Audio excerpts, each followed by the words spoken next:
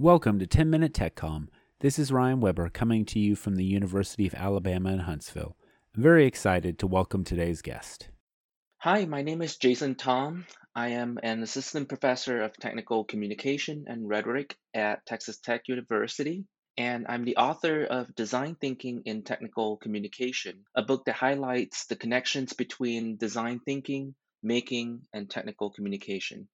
Dr. Tom joins us to talk about how design thinking, maker culture, and radical collaborations can reform technical communication and the world around it. I hope you enjoy the interview. Welcome to the podcast, Jason. I'm really happy to have you here to talk about your new book. And I guess let's start at the beginning with defining design thinking. What does this term mean, especially in the context of technical communication? Sure. Thanks for having me. For technical communicators, design thinking is a mindset and a methodology for solving problems. It follows a human centered design philosophy that offers an iterative approach to designing solutions for wicked problems. And in the development of design thinking, wicked problems are usually those problems without single or definitive solutions. And I know in another 10-minute TechCom episode, Jason Swartz gave a nice explanation of the nature of wicked problems. And I just wanted to add that wicked problems are also usually socially rooted problems that are tied to technical, historical, cultural, and economical issues. And they make for great design thinking challenges because they call for innovative social solutions. The most popular version of design thinking is devised by the Stanford University's Design Institute, or more commonly known as the D School, which streamlines design thinking into five major recursive phases: the empathy phase, definition phase, ideation phase, prototyping phase, and testing phase. And I think technical communicators should be aware of design thinking because it has become a staple methodology in technology development, user experience research, and more recently also in educational efforts. And I feel if technical communicators care about human centered or iterative design, they should consider design thinking as a viable philosophy in practice. Okay, awesome. So when you're talking about design thinking, you're talking about kind of a way of approaching solving problems. Is that right? That's got a particular sort of method and philosophical approach behind it.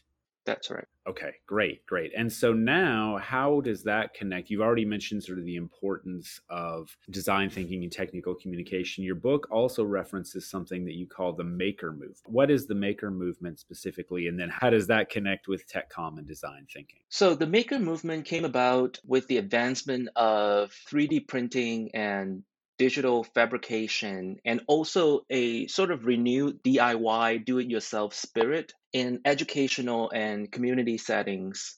The idea really is to democratize innovation, to give people, especially the non experts, the power and access to inventing things that matter to them and to their communities. As you may know, makerspaces became popular in the mid 2000s with the sort of growing use of 3D printers and digital fabrication tools. And many local interest groups, as well as educational institutions like universities and colleges, have installed makerspaces as a communal space for creative tinkering or experimentation and innovation.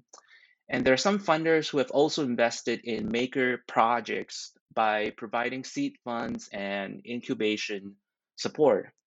Now, the maker movement draws from design thinking as a human centered problem solving method.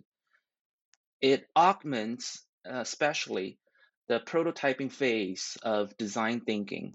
Making encourages a bias toward action. It creates solutions in a tangible form rather than just talking or thinking about them. So makers are motivated and given access to tools to manifest the solutions in a material form. Now, how all these tie to TechCom is that both making and design thinking are concerned with problem solving. If you agree with the characterization of technical communication made by Jonathan Johnson Ailola and Stuart Sauber back in 2013, that TechCom is primarily a problem-solving activity, then its connection to design thinking and making should be quite apparent. Design thinking provides the workflow, and making inspires an action based problem solving activity. So, together, they can rejuvenate how we teach and practice technical communication by instilling a new sense of human centered, prompt based, and solution driven design process. So I think I'm starting to see these connections. I want to ask a couple quick clarifying questions. One, so you mentioned that maker spaces were inspired by sort of the 3D printing, but it's not limited to that, right? I can be a maker without specifically knowing anything about 3D printing as long as I'm creating sort of tangible solutions to problems. Is that right? Yes. Okay. And also, it sounds to me like this maker approach is sort of an ethic or a philosophy of, I'm going to make a solution, I might iterate it, it's not going to be perfect the first time. I'm going to create something even if it's imperfect and then sort of redefine that instead of worrying like I got to get it perfect and exactly right the first time. Yeah. Yeah, that's correct. So the idea really is to not have a mindset for perfection, but rather an ongoing design and designerly way of thinking, I guess, to inventing solutions. Great. Okay, so let's put all this together. So you've talked about kind of TechCom making and design thinking. And what you really see this as is a way to approach TechCom that's sort of more humane. It allows for more advocacy, more humane technical communication, better connections with social justice. So how can we use design thinking to improve TechCom and then also the world and society around us? I see design thinking as an invitation to doing TechCom in a more socially responsive way. The way design thinking is rooted in user empathy forces designers and communicators to look beyond the usability of products, but rather pay attention to the way technical products and services can influence our social, cultural, and political lives. As we all know, user advocacy is not a new concept to TechCom, but design thinking amplifies it by attributing our problem solving process to values such as user empowerment and radical collaboration. And design thinking can improve TechCom and solve social problems by shifting our attention from business enterprising to social innovation. That means innovations that are socially responsive and responsible rather than focused on profit. There's one example that came to mind. It's called the Litter of Light initiative, and litter here refers to the person who lights. It's by Filipino social entrepreneur Ilek Diaz, who developed a solution to lighting millions of homes worldwide for those who have no access to daylight.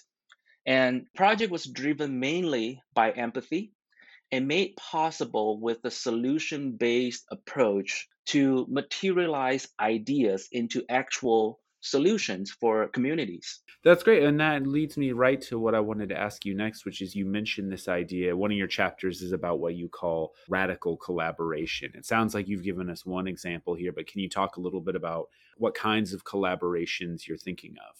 So, radical collaboration is an attribute of design thinking that seeks to flatten hierarchies and empower marginalized voices in the creative process. And radical collaboration also emphasizes peer to peer learning, regardless of age, experience, or a person's position. And usually, shared leadership and co ownership are encouraged in team based work. Now, speaking from the experience of an academic, the kind of radical collaboration I think we can work toward includes fostering non hierarchical forums and research partnerships that can span across disciplines and conventions.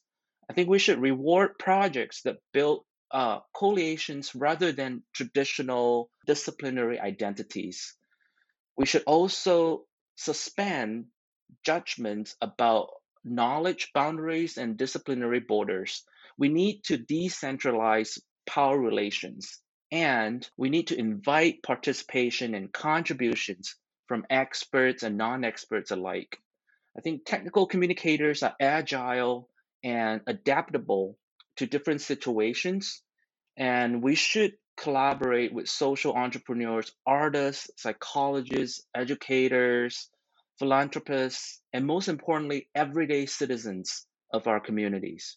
That's great. So, really, kind of summing all this up, it sounds like what you're advocating for is an approach that's really solution oriented, that's tangible, and that really gets the people who are going to benefit or who need these problems solved. It gets them involved to make sure that the solutions that are being devised really help the people that need to be helped and that they're participating in creating these solutions and that anybody who has knowledge that's useful to solving the problem is involved. That's right.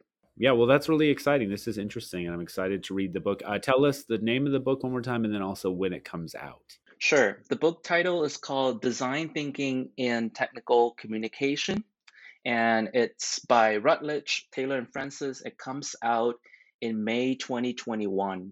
All right. Well, congratulations on the book. I'm really excited to read it, and thanks for talking with us today. Yeah, thank you, Ryan.